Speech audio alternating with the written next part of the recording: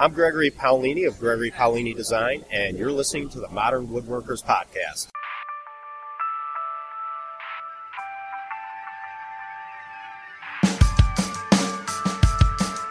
Hello, everyone, and welcome to this, the 20th edition of the Modern Woodworkers Association online discussion about all things woodworking. I can't believe we made it this far without being thrown off the air, where we talk about all things woodworking. I'm Tom Iovino of Tom'sWorkbench.com, and I'll be your host for this evening's program. Joining me today from Hotlanta, Georgia, the home of Coca-Cola and the birthplace of the Modern Woodworkers Association, is Chris Atkins from High Rock Woodworking. Chris, how the heck are you doing today? Tom, I am doing wonderful, and we have been threatened to throw it off the air, so I correct you there. They've threatened many times, but so far we've resisted. I think we've snuck through the gate every so often, and we've managed to survive at this point. But as long as we keep going, hey, let's just keep the momentum there. And we keep squeezing them out. I'm telling you, that's what we're here for. from not so sunny Long Island, where the sun never rises. Yes, folks, that's how it's pronounced. Long Island is Diami Palaki of the PenultimateWoodshop.com. What do you say, Diami? How you doing? I'm just doing dandy, Tom. How the hell are you in Florida? Is it sunny there? It's the Sunshine State. It's always sunny here. Damn you and your sun. I'm sorry. Remember, I moved here so I could shovel sunshine. Oh, speaking of that, I was in Jersey today. It was cloudy. It was cloudy. No, there we go. Yeah. But it wasn't dark. No, it was not. Okay, there was sun behind the clouds, which is a big deal. And last but certainly not least, hailing from just outside of Boston, Massachusetts, it's Nick. Don't call him Rick Rouleau. Hey, Nick, there's something on your chest right over there. There's something like on your clothes. What is that all about? This is a reminder to you, Tom, that the only actual team that I care about, you ask me about the Red Sox and the Patriots on a weekly basis, and I frankly don't follow them. The only team I care about is this here on my chest. Notre Dame, number one. Disappointing in the Heisman this year, but number one. That's right. Okay, well, I mean, you can't win them all.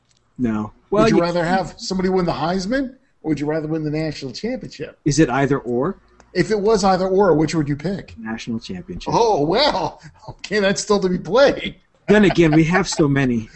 Okay. Well, we'll count them at another show. Okay, how about that?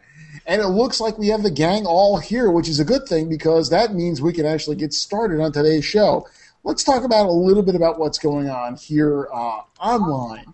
And one of the things that really stands out is this new development with Google Plus. Hey, Diami, you know a little bit about Google Plus. What is this all about? Google Plus Communities is, I would liken it to a forum built into Google Plus. And what it is they organize communities around topics, and once you're a member of that community, you don't need to follow the people in the community. Your posts that are in the community stay within the community, and you're kind of automatically in the community viewing the posts of everybody else in the community. And it allows, like they have in the ad, it allows people who are for some reason obsessed with food to talk about food. I found it's great to talk about woodworking with people. It's also great to follow the World Rally Championship for a sport that really counts if you're into that. And all sorts of topics like that. So there are a number of woodworking-related communities that have already come up. There's a fantastic public community just called Woodworking that you can find if you go to Communities in Google Plus and search it. And there's also a Modern Woodworkers community that we're working on. May have a couple twists and turns with that, but join us, and we'll talk about all things modern woodworking. Yes, we shall. Mr. Atkins, you have something from the floor. Yeah, I'm just curious as you guys' opinions on this, because to me it's kind of a big thing. I mean, with Google Plus, since it's came out, I think there's been a lot of mixed reviews on how people have taken it, because most of us use Twitter quite a bit. I'm not a big Facebook user, but I know Facebook's out there and stuff like that. But and it seems like Google just keeps coming out with more stuff, and some of us, at least myself and some of the others, have kind of, it was great using the Google Plus when it first came out, but I got to admit now I'm kind of stepping back from it a little bit, because it seems like I tend to get flooded with, nothing against, but it seems like I end up seeing a lot of photography stuff, and I don't know, some of the woodworking stuff's kind of went away. Do you think that by changing this and doing more of the communities, people are going to start focusing more on the individual communities, such as woodworking, so that you get more of a concentration in one area? Yeah, I think that what it does is address the big concern with a lot of people, which was there's so much stuff that I'm not interested, people aren't targeting their comments towards specific circles that they've created. This kind of takes the conversation about a topic and puts it in its own little place. So if you only care about photography, there's a community for that, and you're going to be in there talking about your photography all the time. If you only care about woodworking, well, the place to go is the Modern Woodworkers community or woodworking. They're both great communities and both growing quickly. So I'd encourage anybody to check it out. It's filtered of all the noise, and it's strictly woodworking in there. So you're saying there's an app for that? Actually, it's not in the app yet. It's weird. The app will take you to the community posts, but you can't actually filter by communities. But that's kind of a tangent. If I could just address the communities for a second, I think what you were first talking about, Chris, in terms of a lot of noise and not a lot of specific woodworking content, not to point the finger at you, but you can control that by just managing your communities more closely. You don't necessarily need this subjugation of the your circles. Your circles. Excuse me. Thank you, Nick.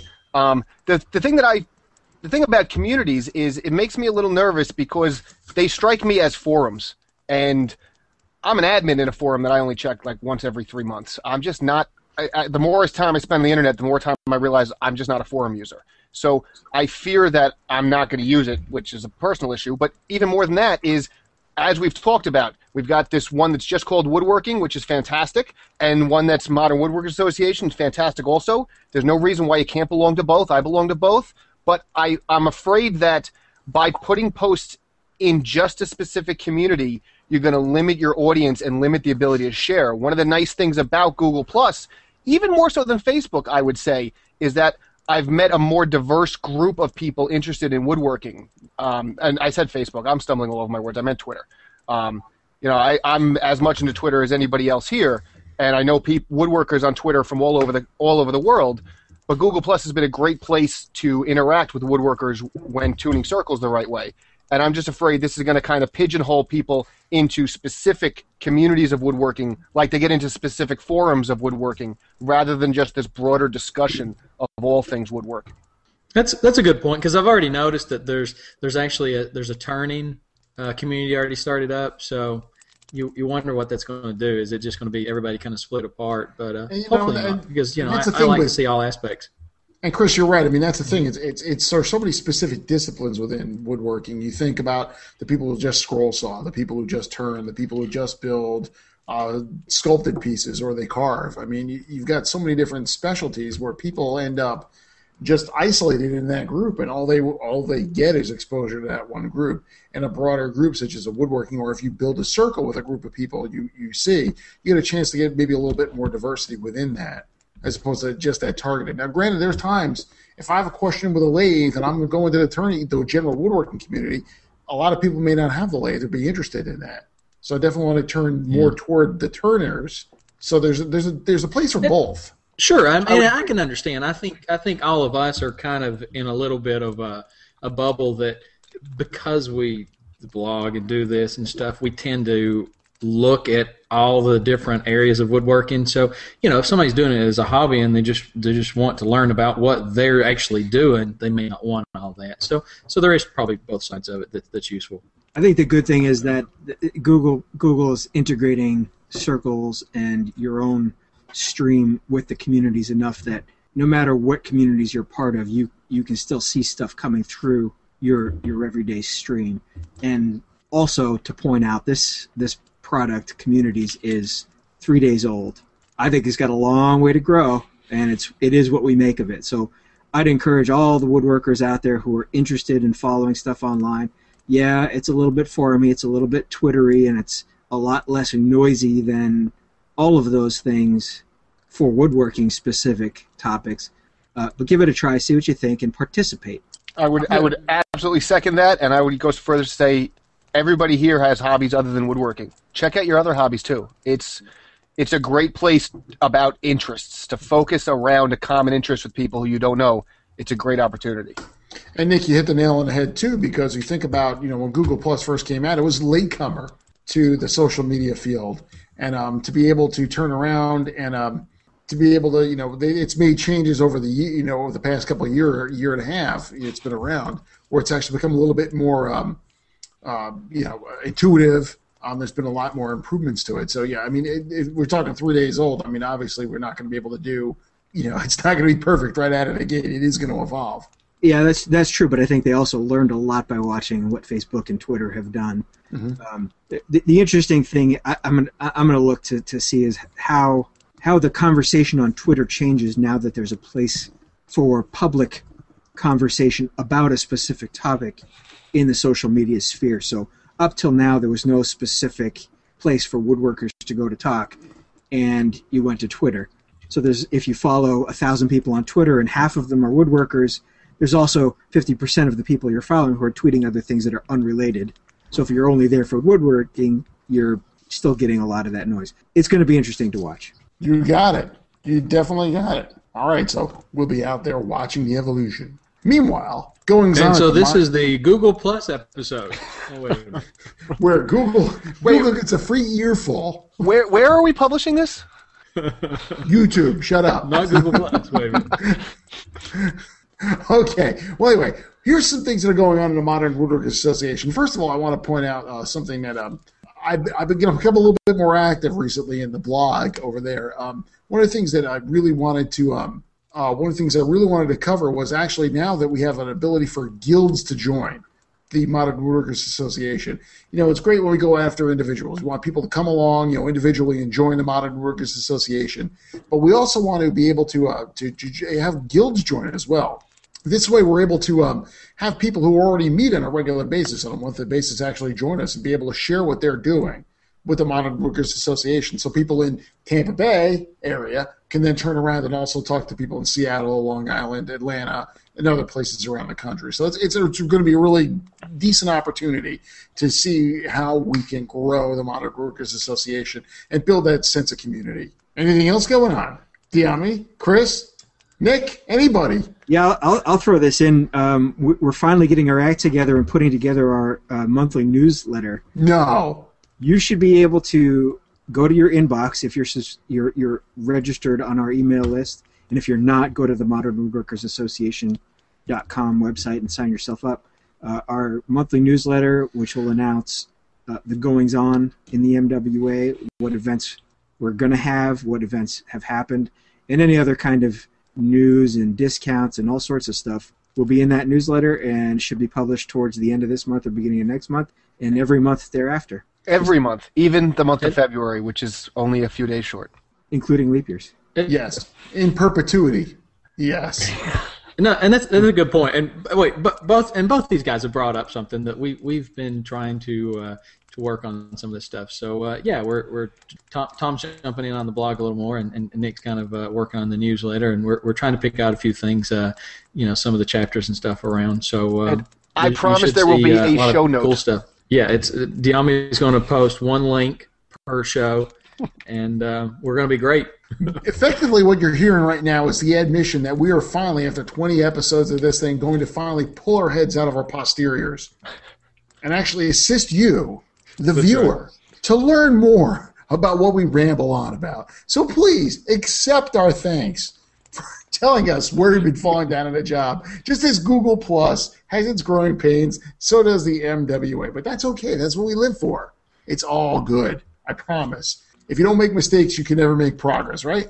That's it. That's right. Enough of that. Okay. So we're excited about all that, Tom. Now what do we got going on? Ooh, even better. Hey, guess what's coming back this year? Woodworking shows. You got it, brother. So anybody want to give us a little update on what's going on with that? Huh? Well, I can tell you that at least for the Massachusetts chapters, which is something I'm going to get to in a second, we have 2 chapters now in Massachusetts. We're going to be hosting some meetups around the woodworking shows when they come to Springfield in January, so watch the website for announcements on when that is and what that is.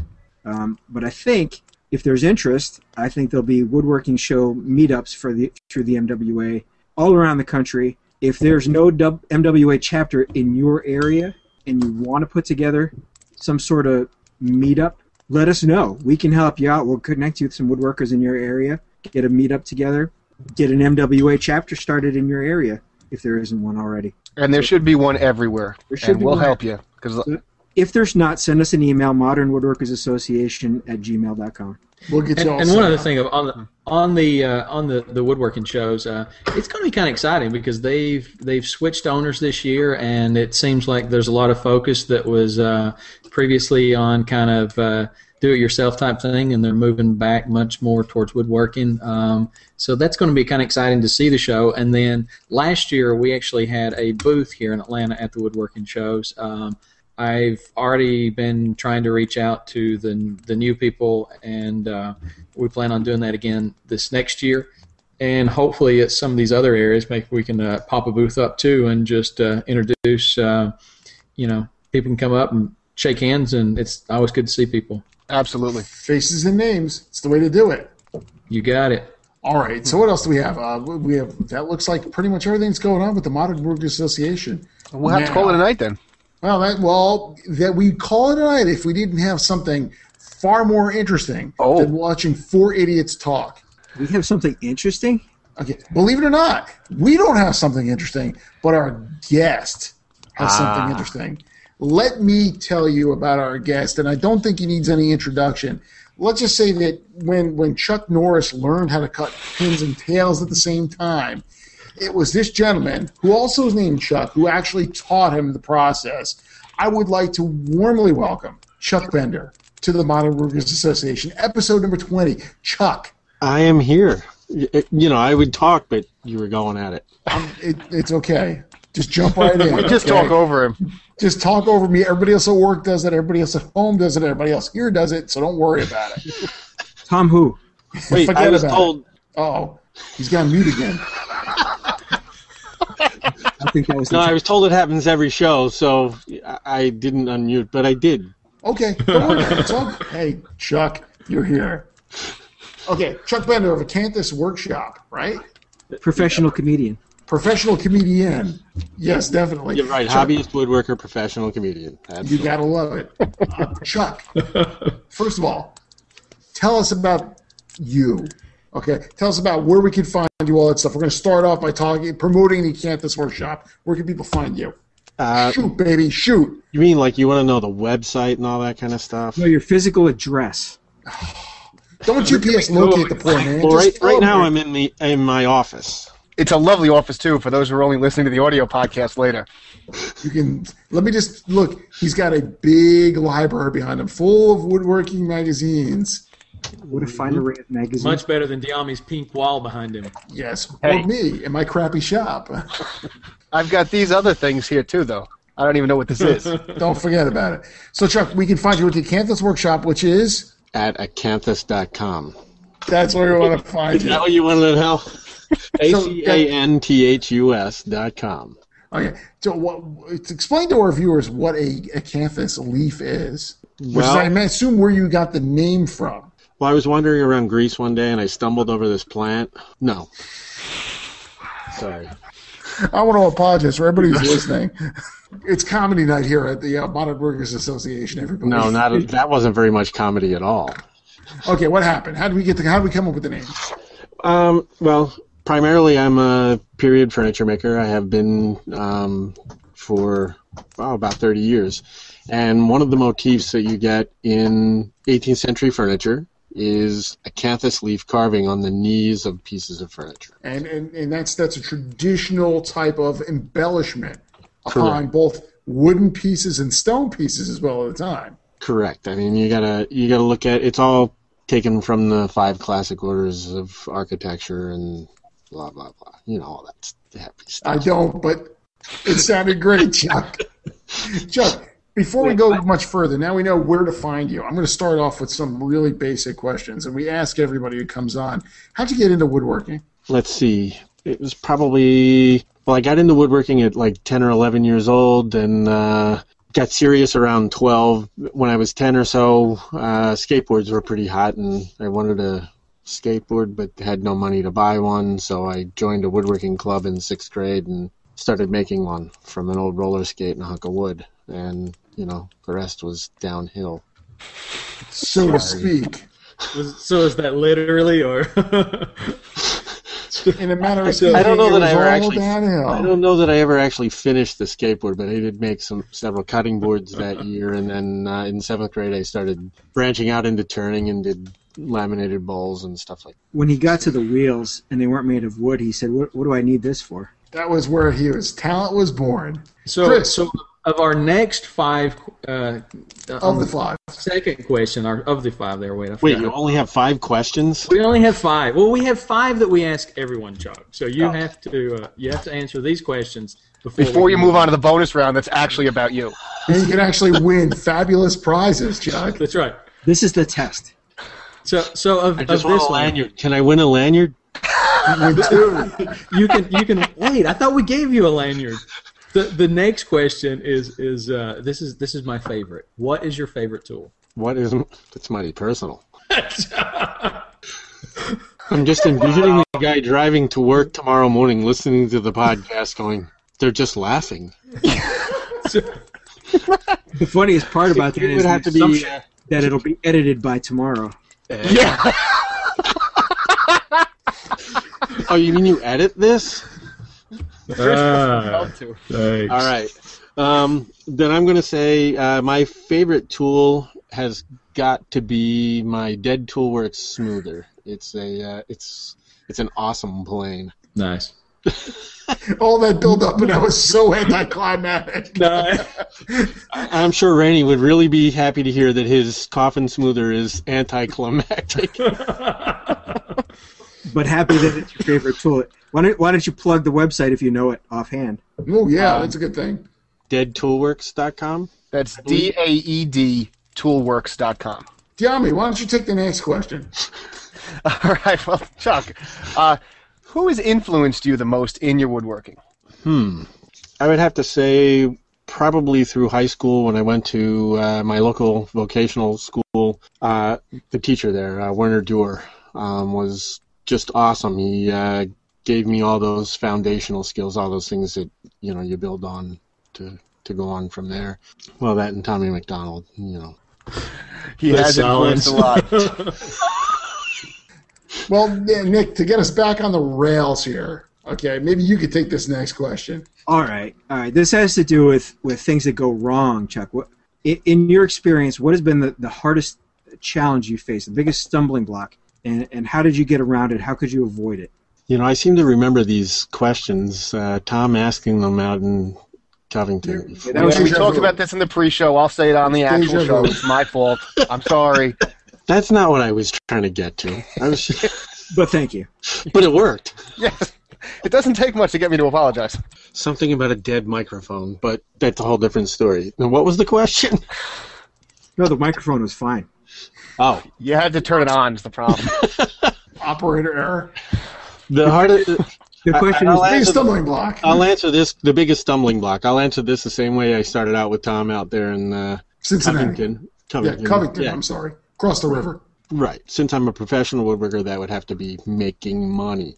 No, that's not necessary. The biggest stumbling block thing that I've had to overcome, I guess, or the most difficult thing for me to grasp actually was carving. The fellow who taught, Werner, when he taught, the trades are separate over in Europe still, in a lot of areas, and they certainly are in Germany where he's from.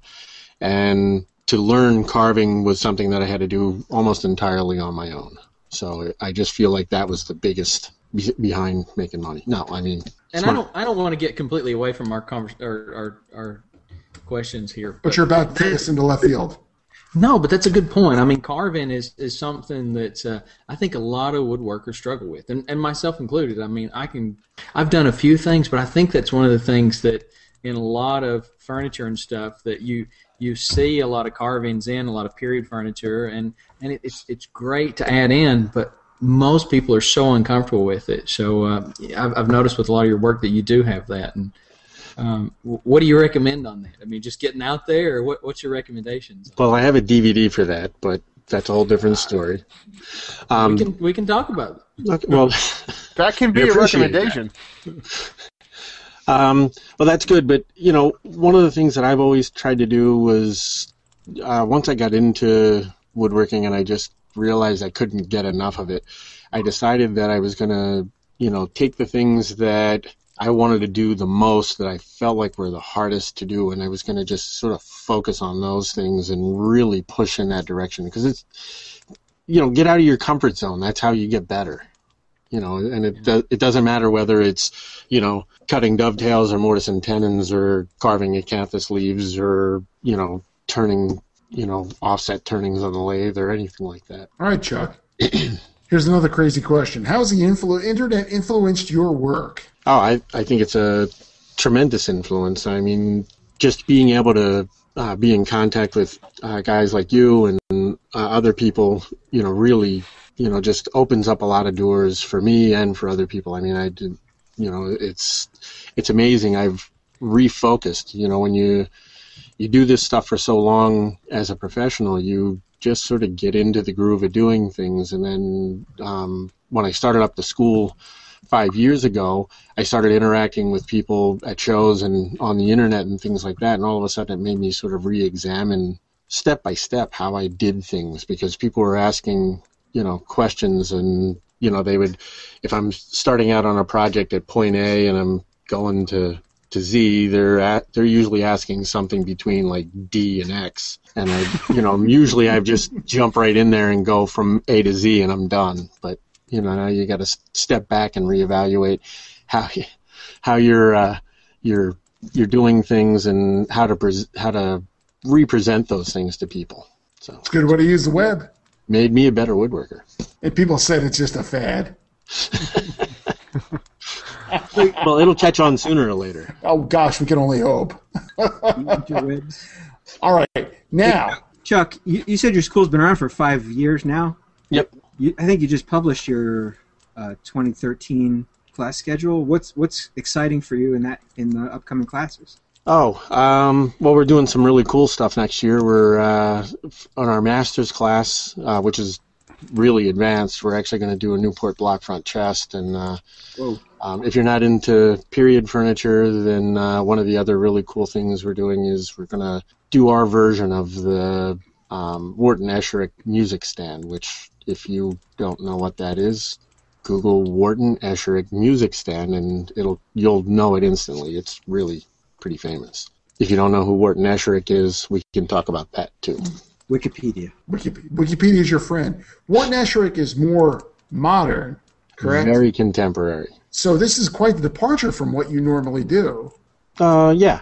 I mean, well, or for what I'm known for doing anyway. Yeah. I've done You do things you're not known for? Yes, there it is, right All there. of us do. So that's the Wharton Esherick music stand? That is it. That's a beautiful stand. Clearly not as nice as one that'll have acanthus leaves on its knees, but still a beautiful stand. Well, we have to put knees in first. Stop looking at its knees, Diami. Would you come on? So, Chuck, for those who aren't familiar with Wharton Esherick's work, what is quintessential Wharton Esherick about this music stand?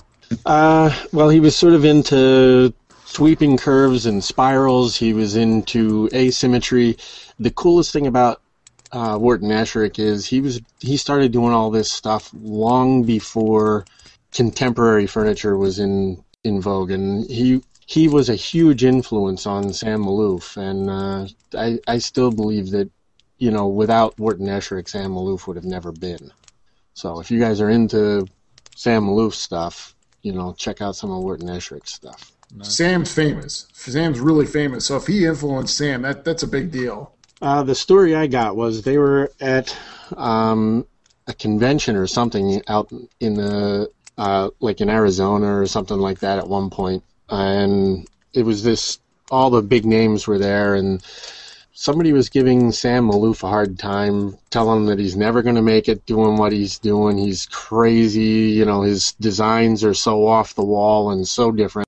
And afterwards, he just said, this is the way I do it, and I'm going to keep doing it this way. And that's what I really want to do. And afterwards, Esherick walked up to him and said, Sam, you just have to do it your way. Keep doing it that way, and you will be successful. Just keep trying.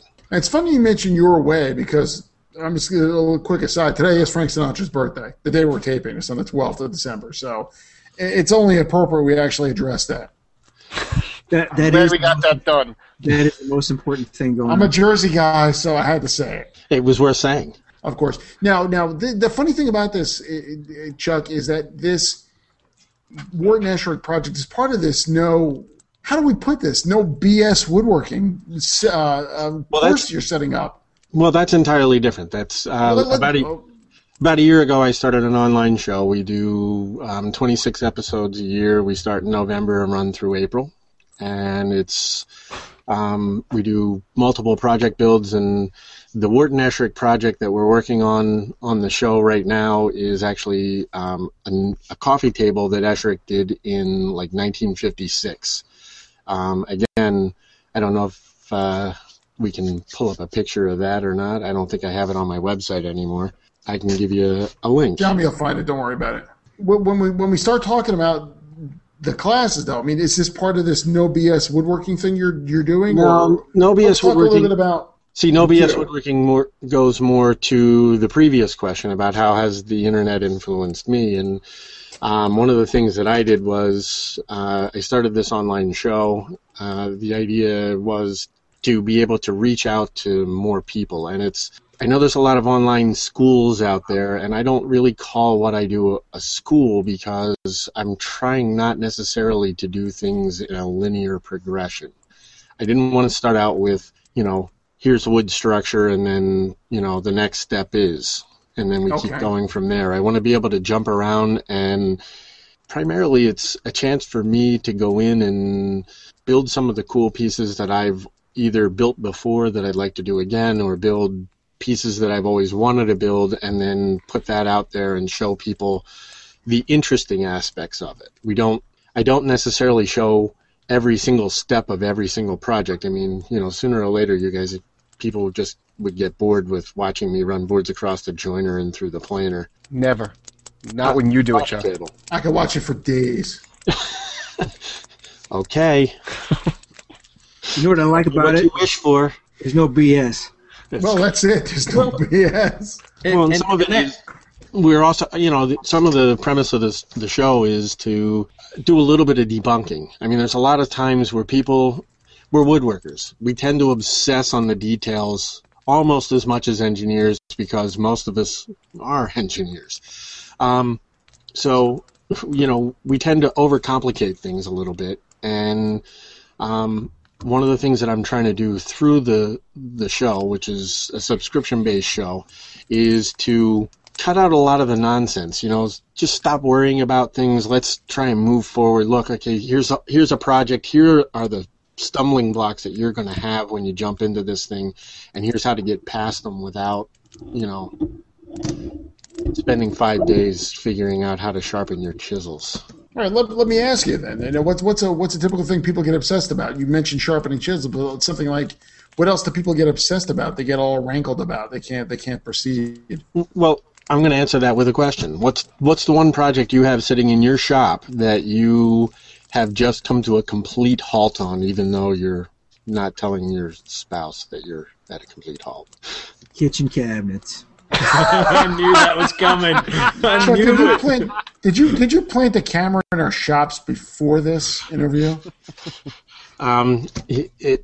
These are common threads. Trust me. We get, we've had hundreds of students through here, and they all go, "Can you please have a class on how to fix every mistake?" And the spouse usually turns around and says, "I just want you to have a class on how to complete a project." For me, it's not so much that it's a total standstill. My biggest stumbling block, to be perfectly honest, is sheer boredom with the project. I get to a point in a project where I'm just so bored with it, I just want to do something else. And that's a good point. Stalls me entirely. Are you suggesting that making an entire kitchen by yourself isn't fascinating and engaging? Correct. Not only am I implying that, I will say it flat out. That's the best part about our podcast. It's an no BS podcast. If you have the notion of building your own kitchen, purge that thought from your mind. Don't even consider it. Don't try it.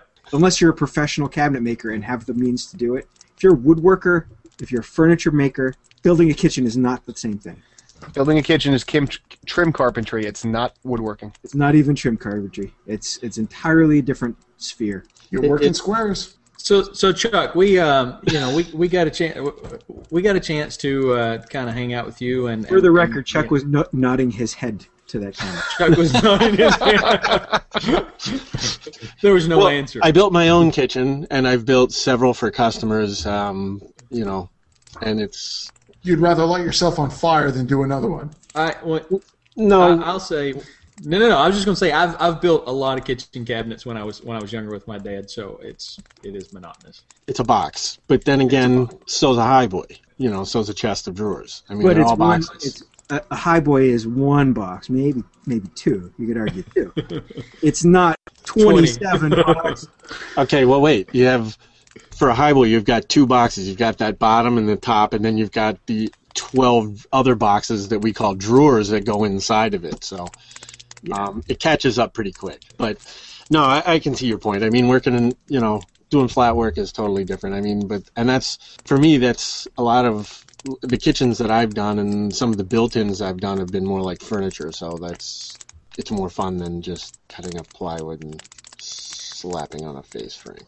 That can take a tremendous amount of time. It's not as easy as it looks. No. Well, thank you for implying that that's what I'm doing, Chuck. Of course. You can train a shop monkey to do it. Chuck, one question I want to ask you, and I saw this in Cincinnati, well, actually in Covington, across the river from Cincinnati. You cut some incredibly wild-looking dovetails. I believe you mentioned the Bermuda dovetails. Wow, first of all. Probably the most intricate piece of cutting in joinery I've ever seen. But I mean, where do you find this stuff? And then what drives you to want to learn to master it? Just give us a little bit of insight. Well, the thing that drove me to, first of all, Bermuda dovetails are sometimes called Spanish dovetails. They were fairly popular in the 18th century on the island of Bermuda.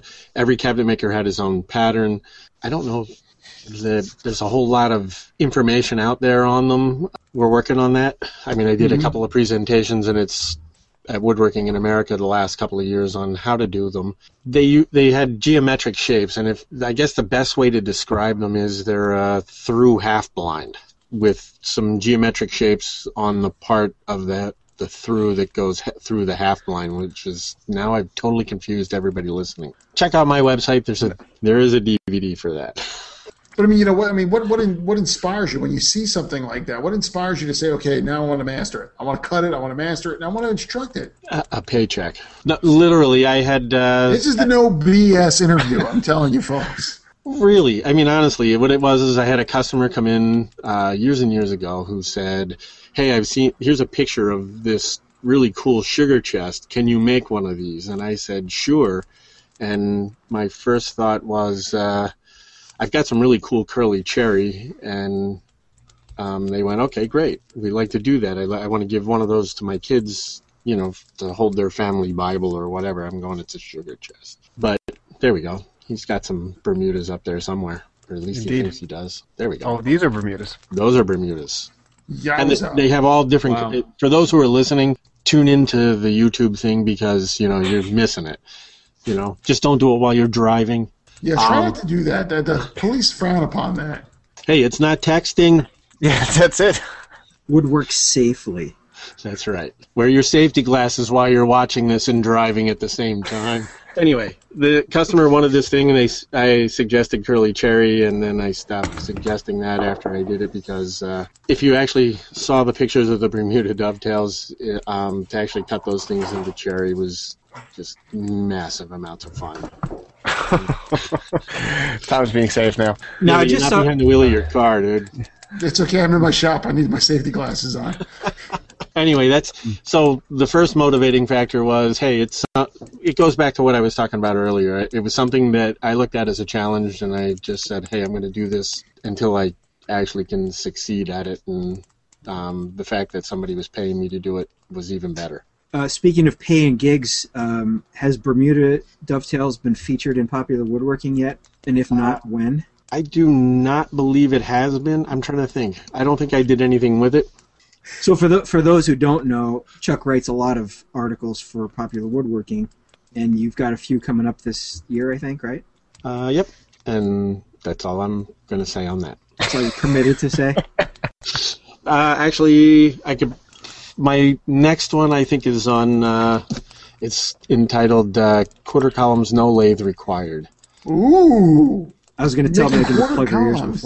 before you Yeah, announced well, it. you know, Making quarter columns of that lathe. Yep. Sweet. for all So- you period so- benefit guys out there. So Chuck, speaking, when we were talking about dovetails, I've just got to give you some props that when of course, you know, we divided the team up and we did the two Woodworking Americans, and Nick and I were out trying our best to handle the hand tool Olympics out in Cincinnati, being complete newbies at it, and You did a wonderful job. Well, thank you, but I'll give you Now props it's time because for me to go hide. I really appreciate, you know, the first thing, guys, when we got there was Chuck comes up and, you know, was giving us some pointers and stuff. So I much appreciated on that, and you know, tried to spend some time over there with us and helping. With that being said, I mean, we you obviously with your affiliation with Pop Woodworking and stuff, you do the Woodworking Americas. What else? I mean, where are people going to find you at? Kind of events and shows and whatever. Yeah, well, Anything I'll be at several of the woodworking shows. I've been doing stuff with Lee Nielsen at their hand tool events for the last couple of years. I'm going to do some more of those in 2013. I'm going to be at the Triangle Woodworkers Association in Raleigh. I think it's next June, doing a presentation there. I just did one a couple of weeks ago at the Central Jersey Woodworkers over in Central New Jersey. Is that what that What's is? left of it? You know, since it is 12/12/12, and you know they're having a concert right now, which is where I'm sure most people who are not watching this are watching and donating. Everyone is watching this. There were Bermuda Dovetails on this. What do they have? Wait, it's December? It's December. Only 9 more days to go until the Mayans, you know, kicked off the end of the world here. So, Excellent. Chuck, you're gonna have to teach me how to cut those Bermuda dovetails in the next 9 days. Because the Mayans could be right. You never know. Just give me your Chuck. credit card. I'll send you a DVD. You'll take it. Sounds great, Chuck. Anybody who's listening to this is missing out on so much hilarious comedy. I'm speechless. Let's just say you do a wicked Stevie Wonder impersonation. Let's just say that. Yeah. Was it Ray Charles? I can't figure it out. Once I put on the safety glasses, it was all over. I was going to say we've had exactly one question from the internet tonight, and it's, is Tom going for Ray Charles tonight? See, that's what I'm saying. Everybody's off watching the, you know, concert with Sandy Relief, and we got only one question about Tom and his Ray Charles impression. All I have to say is I have so much editing to do. I don't think you should edit any of it. Chris. Get down to about a 3-minute show tonight, which will be, hi, welcome to the Modern Woodworkers Association episode 20. Thanks you for for coming listening. by. Give the audio listeners a treat and just publish this completely unedited. That's right. Yes, let's do A sure way to lose subscribers. it. We promise that by the end of the year, your New Year's resolution will be not to listen to the Modern Woodworkers Association podcast. That's Wow. cool. This was quite a deep rabbit hole. I think we're a success if maybe 5% of our listeners are giggling by the end of the show. I think it's higher than that. Tom's mom laughs really easily, so we should be able to hit that. 100%, right there. Okay, so that's 100% of our viewers right there. You're right, Nick. Okay, Chuck. Anything else you want to tell our viewers that would cease them from looking at Ray Charles here in the bottom corner of the screen? I'm just not sure. I know Chris started on something earlier about we were hanging out, and we sort of interrupted that thread. So I was kind of hoping we were going to get back to that. Where were we hanging out? We were hanging out where? It's in Pasadena. We were at White Castle, remember? That's where we hung out. No, that was in That's in Covington. Kentucky. White Castle. Remember when I did the show? Remember when I did the show in Covington? No, we partially covered that. No, I was just that was part. Oh, it was about the dovetails, or was it No. something else? Well, no. Part of it was just just. I mean, you are one of the guys that I do think that tends to get out there with the woodworkers, and how is it getting out there with other woodworkers at these shows? I mean, for me, it's a tremendous benefit to get out there and just work with other woodworkers and talk to them. And I know you do a lot of these shows and stuff and get a lot of chance for interaction like that. Well, that's really what I'm in it for at this point. I mean, it's just a ton of fun. I mean, Glenn Huey was one of the guys who pushed me to open a school. And, for 3 years I told him, what are you, out of your mind? I said, I did the apprentice thing. I had a lot of guys working for me building furniture. I said, I'm never going down that road again. And finally, after 3 years, I got to remember I am a woodworker. I'm a professional woodworker, so I'm really slow. So after 3 years of him beating on me, and you don't have to edit that one out, Chris, it finally dawned on me that he was talking about guys like you that are, this is not necessarily your vocation, nor are you looking to make it your vocation. And once I started the school, it was just a ton of fun getting out there, interacting with people that really just wanted to be woodworkers. And that's, it's different dealing with amateur woodworkers, and I hope nobody's offended by that term, as opposed to guys who are trying to be professionals. I mean, hobbyists. Whatever you would like to call yourselves. It's all good. Not earning a living off of it. I'm a little woodworker. A little woodworker, as opposed to a big woodworker. He's the little acorn that will one day be the mighty oak.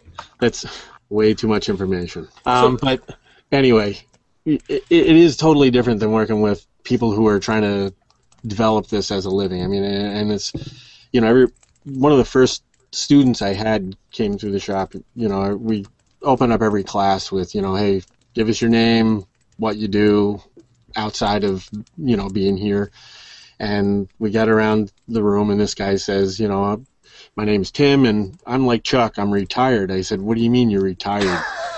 He says, well, you're doing what we want to do, for a living. And I said, well, first of all, try paying your electric bill doing it. That's a totally different story. I said, if you think I'm retired, it's not that way. And I said, I usually equate it with like being a chef. Everybody likes to make their wife something special every now and then. You get in the kitchen, you screw up every pot, pan, and everything in the kitchen. You make her something, and then she has to clean it all up. Okay, but imagine doing that same special meal 200 times a night, 7 nights a week, and that's what it's like being a professional woodworker. So Nick, there's no excuse for not having those kitchen cabinets done.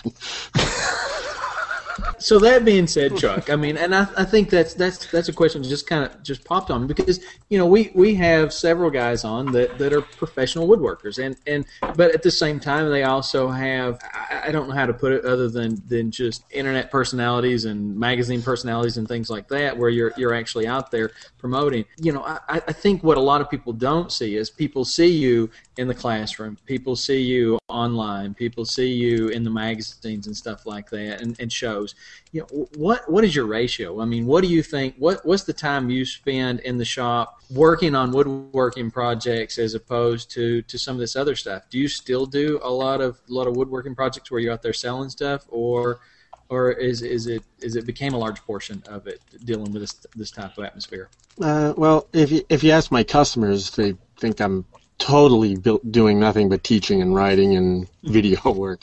But I'd still say it's leaning more towards the majority doing, video and writing for the magazine and doing classes and stuff like that, and going out to woodworking clubs and various shows and stuff. And that was the whole point. I've been building furniture professionally for 30 some years, and the idea when I started the school was to take 10 or 15 years and sort of transition out of building, just simply because 8-9 years ago I got rid of all the employees, and since then I just noticed that I'm getting older, and carrying a highboy around by myself has become work. A challenge. It's just work. Yeah. So I'd say at this point I'm probably 60-40 teaching versus building for customers. Nice. Hey Chuck, we're getting short of time here. Just want to ask you one last thing. When you're an accomplished woodworker and educator. Mm-hmm. For people who are just that's the billing we got from you. Okay. Whoever your publicist is did a great job. I have a really good agent. That's always good to hear. The question I've got, you've got a lot of people who are novice woodworkers, who are just getting into the field, just getting into the craft. They look at the kind of stuff you do and they say, wow, I'm never going to get that there. What words of advice do you have for them? Well, if I can do it, you can do it, number one. Number two, go outside of that comfort zone. Try and stretch yourself. Really push to go beyond what you think is your limit. And you'll be surprised at what you can accomplish. It's if it was hard, we professionals couldn't do it. That's a good point. Anything else? Oh, hold on. Do we have a few internet comments? We have a few internet comments. Yeah, we do. Eli Cleveland, who I'm sure everybody knows by now, says Chuck is awesome. Chuck is the bomb. Who else can teach? Eli's pretty awesome himself. Eli's not so bad. We like Eli. I've learned almost as much from him as I have from Tommy. We have a couple of questions. One was what kind of classes you have coming up in the first couple of months of 2013 for those who want to sign up. The first few months of the year are primarily fundamentals classes. Sort of set the tone for the rest of the year. We do have a couple of really cool projects. There's a straight leg Chippendale footstool with a slip seat and H stretcher that we're going to do as a 3-day class. Something sort of beginner to intermediate, that is. We're going to do a Pennsylvania Spice Box next year, towards later on in the year, stuff like that. But the first few months of the year are fundamental stuff, or, foundational skills. So stuff everybody should have. Right. All right, so if you're out there in listening land or viewing land and you haven't had that class yet, even if you think you have, go take it anyway. It's worth the while. The rest of the questions we have from online are, why are you guys so giggly? About 40 questions about why are you guys giggly. So it's time we revealed it. We're actually all just teenage girls on a sleepover. The Beebs. We're all about the Beebs. I thought it had something to do with the fact that everybody was broadcasting without pants, but that's a different thing. That was the other show we did the other week. And the without pants and some Jack. Come on. Chuck, can I tell you something? Yes, sir. You're the man. I tell you, the past couple years I've met you over at the Woodworking America show. I tell you, you couldn't meet a more honest, down-to-earth kind of guy, talented and eager to teach. And the woodworking community is much better knowing that you're out there. So I want to thank you from the bottom of my heart, even though I look like Ray Charles today. I would like to thank you from the bottom of my heart for what you do, and thank you once again for coming on board. For the Modern Woodworkers Association. Next time we'll try to actually have a serious conversation. And that's a good point, Tom. Because look, that's one of the things when we do a lot of these interviews and stuff. We have a lot of people, and it's always fun. We have a good time. But yes, we're all being kind of goofy. But the fact is the reason we're being kind of goofy is because it's nice to have somebody on that when we're out at the shows and stuff, we can just kind of BS with like your. No, that's no there. BS, Chris. No BS. He saves it all for the shows. We save it all for the shows. And excellent. I mean, you got to realize that for 30 years I took woodworking really seriously. And then 5 years ago, I started this school, and I realized that, it's just a lot of fun. So, why get so obsessive and so serious about it when you can just get into your shop and have some fun, Crunch all you like, they'll make more. Just remember one thing, Chuck. Yes. There's a reason why we woodwork and not play golf. This is fun for us. You hit the nail on the head, my friend. Usually. Chuck, we got one more question. We got one more question online, and this one comes from Eli, who, as everybody knows who Eli is. Eli used up your allotment tonight, man. What are you doing? Yeah, he has an outstanding question for somebody like you, Chuck, which is, what is your advice for aspiring professionals? A second job. No. A rich spouse. A rich spouse. Oh, yes. That'd be no. A sugar mama. Yeah, here we go. What I say? Tom, you're revealing my secrets, man. No, what I've told lots of people over the last 25 years is, if this is your driving passion, and if you wake up in the morning and you say, I got to get in there and I got to crank out 5 more pieces of furniture this week, and you can't live without doing that, then just keep at it and promote, and it'll happen sooner or later. If you are not driven, if it is not your passion to get in there and create at that kind of level, then you probably want to rethink what you're doing.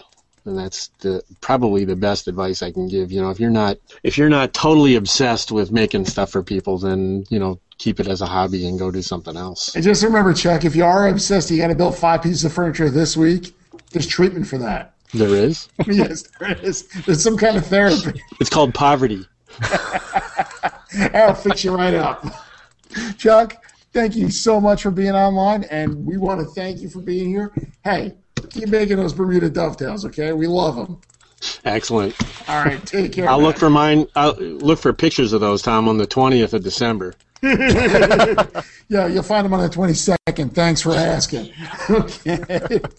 Thanks, Chuck. Thanks, Chuck. Take care, man. All right. You Hey, too. if you thought that was fun, well, if you thought it was funny, you were looking at us. If you thought it was fun, we got more guests coming up. I mean, so we're not just stopping with Chuck. We've got more guests coming up. But Chuck, one heck of a guy, I got to tell you. It's always a pleasure to see him at the shows. Yeah, seriously. He's one of those faces you kind of look for when you go to a show. Now, just so you know, we've got the holidays coming up, but that doesn't mean we're taking a break. Thank God we're not taking a break because we still have to get out there and prove who we are. Join us on the 26th of December when we'll be talking to David Venditto of Infinity Tools. He's going to talk bits and blades and carbide, the world he lives in. But believe it or not, it's important to woodworkers. All right, so tune in later. Now, that just about wraps it up for this show. And I want you to know that Tom Iovino of Tom'sWorkbench.com. And I'm at Tom's Workbench on Twitter. And also I can be found under the title of Ray Charles Impersonator. Okay, and Chris, where can we find you? You can find me at highrockwoodworking.com, or you can find me on Twitter at highrockww. Nice. Diami, Nice. on Long Island, where can we find you? My inner tube address is penultimatewoodshop.com, and I'm on the Twitter at Diami Plotke, DYAMI PLOTKE. Hey, the guy from the Golden Domer over there, where can we find you there, Nick? Well, I'm at mansfieldfinefurniture.com, or follow me on Twitter at mansfinefern. You can also find me on Facebook, on Google+, and in my shop most of the days. Nice. Hey, if you want to find out more about the Modern Woodworkers Association, Diami, where can people look? People should look at modernwoodworkersassociation.com. It has everything you'd want to know and a lot of things you don't want to know about the Modern Woodworkers Association. The recent podcasts, the older podcasts, our calendar, how to sign up, local chapters, anything you could imagine. It's got links to all the other places we have a presence, Facebook, Twitter, Google+, and all those wonderful social sites. Right on, baby. Well, also, big thank you to Chuck for letting me beat him at dovetails this year at the Anvil Olympics. You wait till he's not on. That's right. I waited specifically till he wasn't here to contest this. But thank you, Chuck. I appreciate Only we that. can see Chuck in the background cringing. What are right friends for? Aren't they? That's awesome. Hey, wait a minute. Wait, who? All I gotta say is who bled during the race? Nick is raising his hand because there was blood. Blood will be shed, my friends. And remember, What's a good dovetail challenge without some bloodshed? You just got remember, it, lighter man. woods are better because they highlight the blood. Darker woods don't show it as well. Just remember that. Hey, I'll have to give up my walnut. Yeah, seriously, you get kicked in the wall and have it go right to maple. And just remember, membership at the Modern Woodworkers Association is free, but the connections you make will be priceless, and the therapy you take will last a lifetime. I'm resident shop monkey Tom Iovino, wishing you all happy sawdust. Hey, and Merry Christmas, Happy Hanukkah, Happy Kwanzaa to everybody before we come back.